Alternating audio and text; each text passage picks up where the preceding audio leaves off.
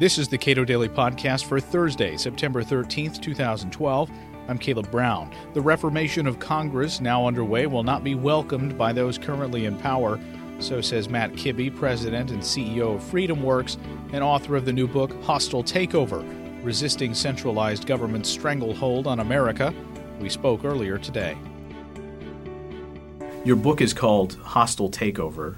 And if anyone were paying attention to the Republican National Convention, that seems an even more appropriate title, given how the youthful energy that was being injected into the Republican Party through Ron Paul's delegates were treated pretty poorly. And it seems almost as if the RNC was trying to say something like, well, once we put down this Ron Paul rebellion, we can start to focus really on getting some new energy into this party. It was really a classic behavior of entrenched management fighting against a shareholder uprising, and that's the whole point of the title of the book. As a takeover is when the shareholders realize that management is driving the company into the ground, and they reassert their property right. They show up at the shareholders meeting, and usually somebody gets fired.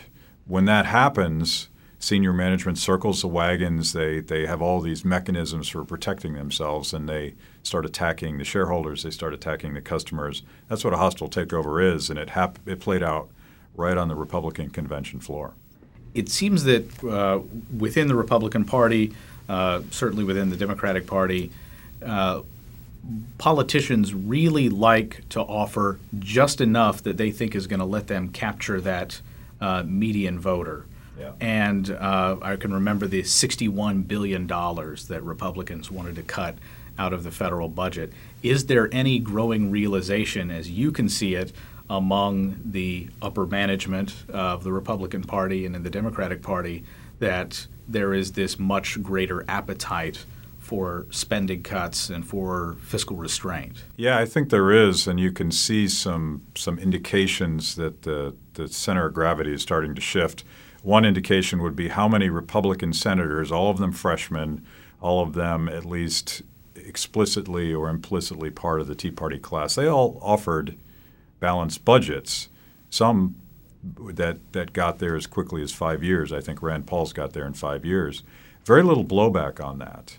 And I happen to be a bigger fan of Paul Ryan's budget. There's reasons why his numbers don't look as good that have nothing to do with the reality of the actual policies behind them, particularly on entitlement reform. You don't get the kind of savings from CBO that's actually real.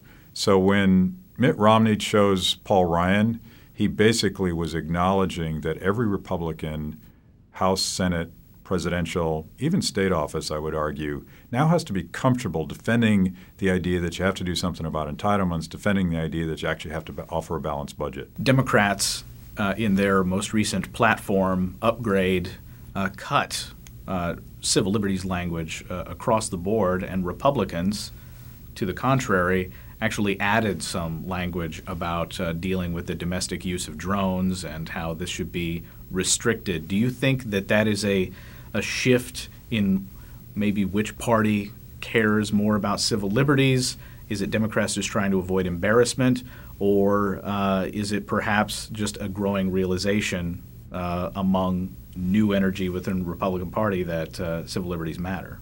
At some point, the progressives, the radical progressives, the real top-down, I want to control everything progressives took over the Democratic Party. And Barack Obama represents that wing of the party.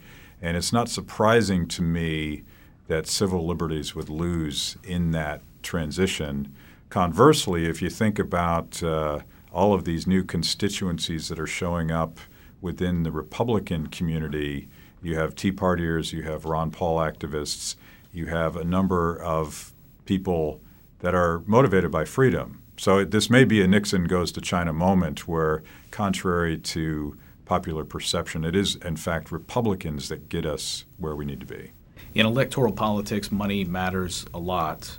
And Citizens United, I think, handed, in particular, Tea Partiers a very potent weapon, Citizens United and SpeechNow.org, in super PACs. This is groups of people that can organize more freely with respect to political speech than they've ever really been able to do before. Can this revolution, this turnover that you're talking about, occur without more of those kinds of reforms? I actually think that the key to winning is not just about money. And there's a lot more power, there's a lot more value in a decentralized community of people that have self-organized and are able to walk precincts in state after state and district after district. You really can't build that with money. You have to build it organically. And I think the real power in the Tea Party movement has not been its financing, but this aspect of it. A lot of the super PACs, and I think Freedom Works for America, our super PAC is an exception to that. A lot of super PACs just run TV ads. I don't think that's how you win the future. I think the new technology is very decentralized. We're a service center for these activists. So in other words, if they want to distribute yard signs, we're going to produce yard signs. And that to me is sort of a different mentality, but I think politics is going to shift that direction. You talk a lot about the Federal Reserve and the fact that it has been the great enabler of a lot of this spending and mischief that's been going on in Washington for a long time.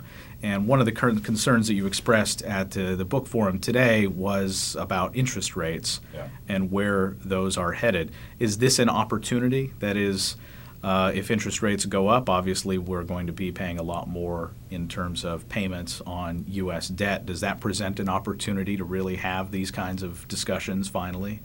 I think it does, and it's going to be a necessity. And sometimes government will do the right thing when it's taken every other single option off the table.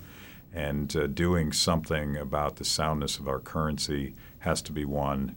The debt, growth, and growth is going to be linked to the tax code and the foot of government on business and innovation. You're going to have to deal with all these things at the same time. And the transparency that is imposed by this decentralized community on the Federal Reserve is really the worst thing that's ever happened to them. They like it closed. And they like the idea that the smartest guys in the room can redesign the banking system, for instance. That's not going to happen anymore because people understand what happens in real time. Barack Obama has clearly done his level best to get the smartest guys into the room to make decisions on behalf of Americans. But it doesn't seem to me that Mitt Romney has tried to draw a particularly strong contrast in that regard. Is that fair? Yeah, I think it's fair. And up until the selection of Paul Ryan, in a lot of ways you could argue that the Romney campaign, other than being against Barack Obama's policies, was kind of a campaign about nothing. But with the selection of Ryan, I think you've seen a more substantive conversation and, frankly, just an obligation for Republicans to show up when the Democrats attack them on ending Social Security as we know it and destroying Medicare. If you don't respond to those in a rational way, they do hurt. The economist Vincent Ostrom has said that facts, I'm paraphrasing, facts don't speak for themselves.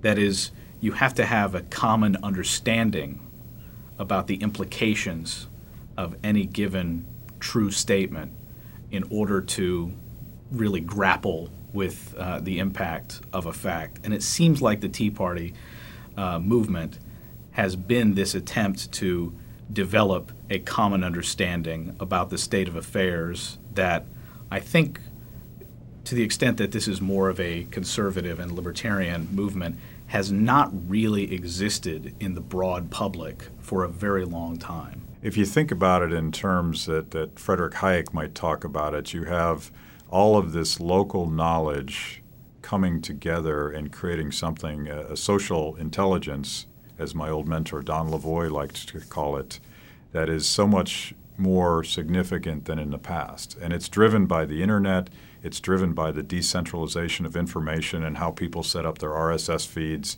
and how they share information on Facebook and how they connect with each other on social media. It's a very bottom-up process that is introducing people to Hayek. It's introducing them to what QE3 is. It's introducing them to not just the Constitution, but the debates that led and the intellectual foundations that led to the signing of that document. That's power. That's why I'm such an optimist about the future, because in a decentralized world, freedom wins. You pick on, if I may say, you pick on Brink Lindsey at one point in your book, who works here at the Cato Institute, for a statement he made talking about sort of the conservative standard bearers of old, that is William F. Buckley, people who provided a great intellectual foundation. His criticism was, well, in those days, conspiracy theorists were relegated off to the side, but you, I think, are making a claim that we need to be confident in people's ability to separate the wheat from the chaff. Yes, if you believe in the market and you believe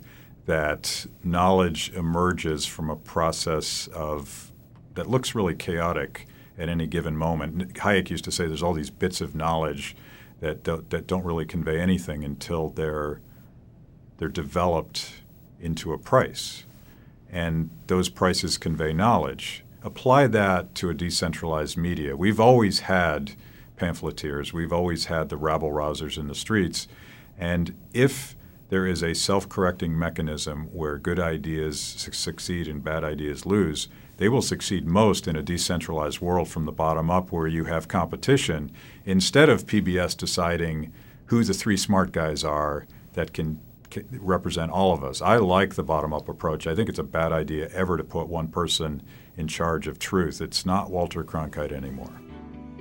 Matt Kibbe is president and CEO of FreedomWorks and author of Hostile Takeover, Resisting Centralized Government Stranglehold on America. You can watch a forum for the book at cato.org.